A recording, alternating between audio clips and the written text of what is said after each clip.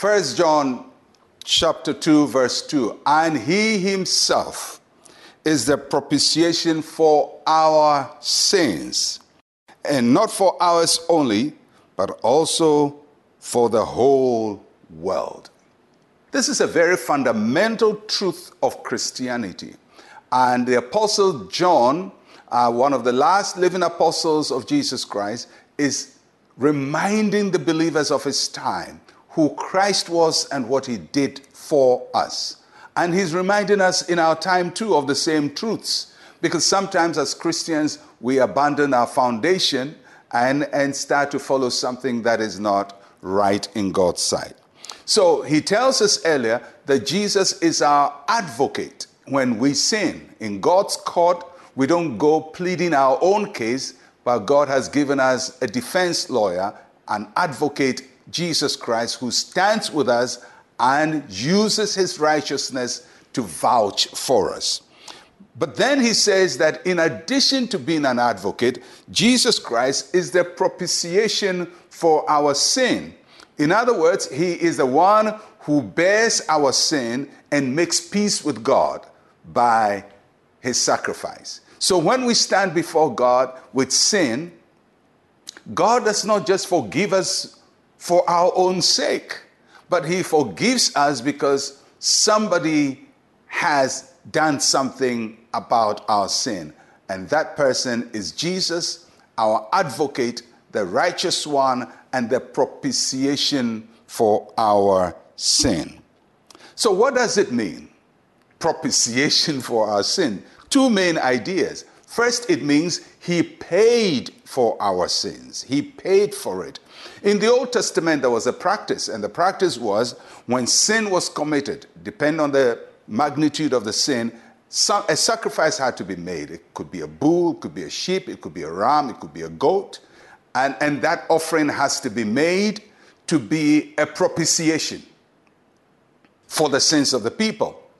But that was not sufficient because a human being sins and a goat's life is not equal to that of a human being. So it was a temporary arrangement. So it was done so that God would see that the sin has been punished. And in what way was the sin punished? Not on the person who committed the sin, but an innocent animal that did not commit a sin is punished. So the concept is set out that sin must be punished. Even if the one who committed it is not punished, something or somebody else has to be punished. And that's what Jesus came to do. He became the Lamb of God, the propitiation, so that our punishment will be placed on him. Our judgment goes to him. So in his propitiation, he pays for sin and makes peace with God. But not only does he do that, he removes the sin. He removes the sin. So the sin is forgiven, but he takes it out from God's presence. And what does that mean? It means that, it's one thing when God forgives your sin, but the sin is still before him. So he says, okay, I've forgiven you, but it's like a pile of dirt.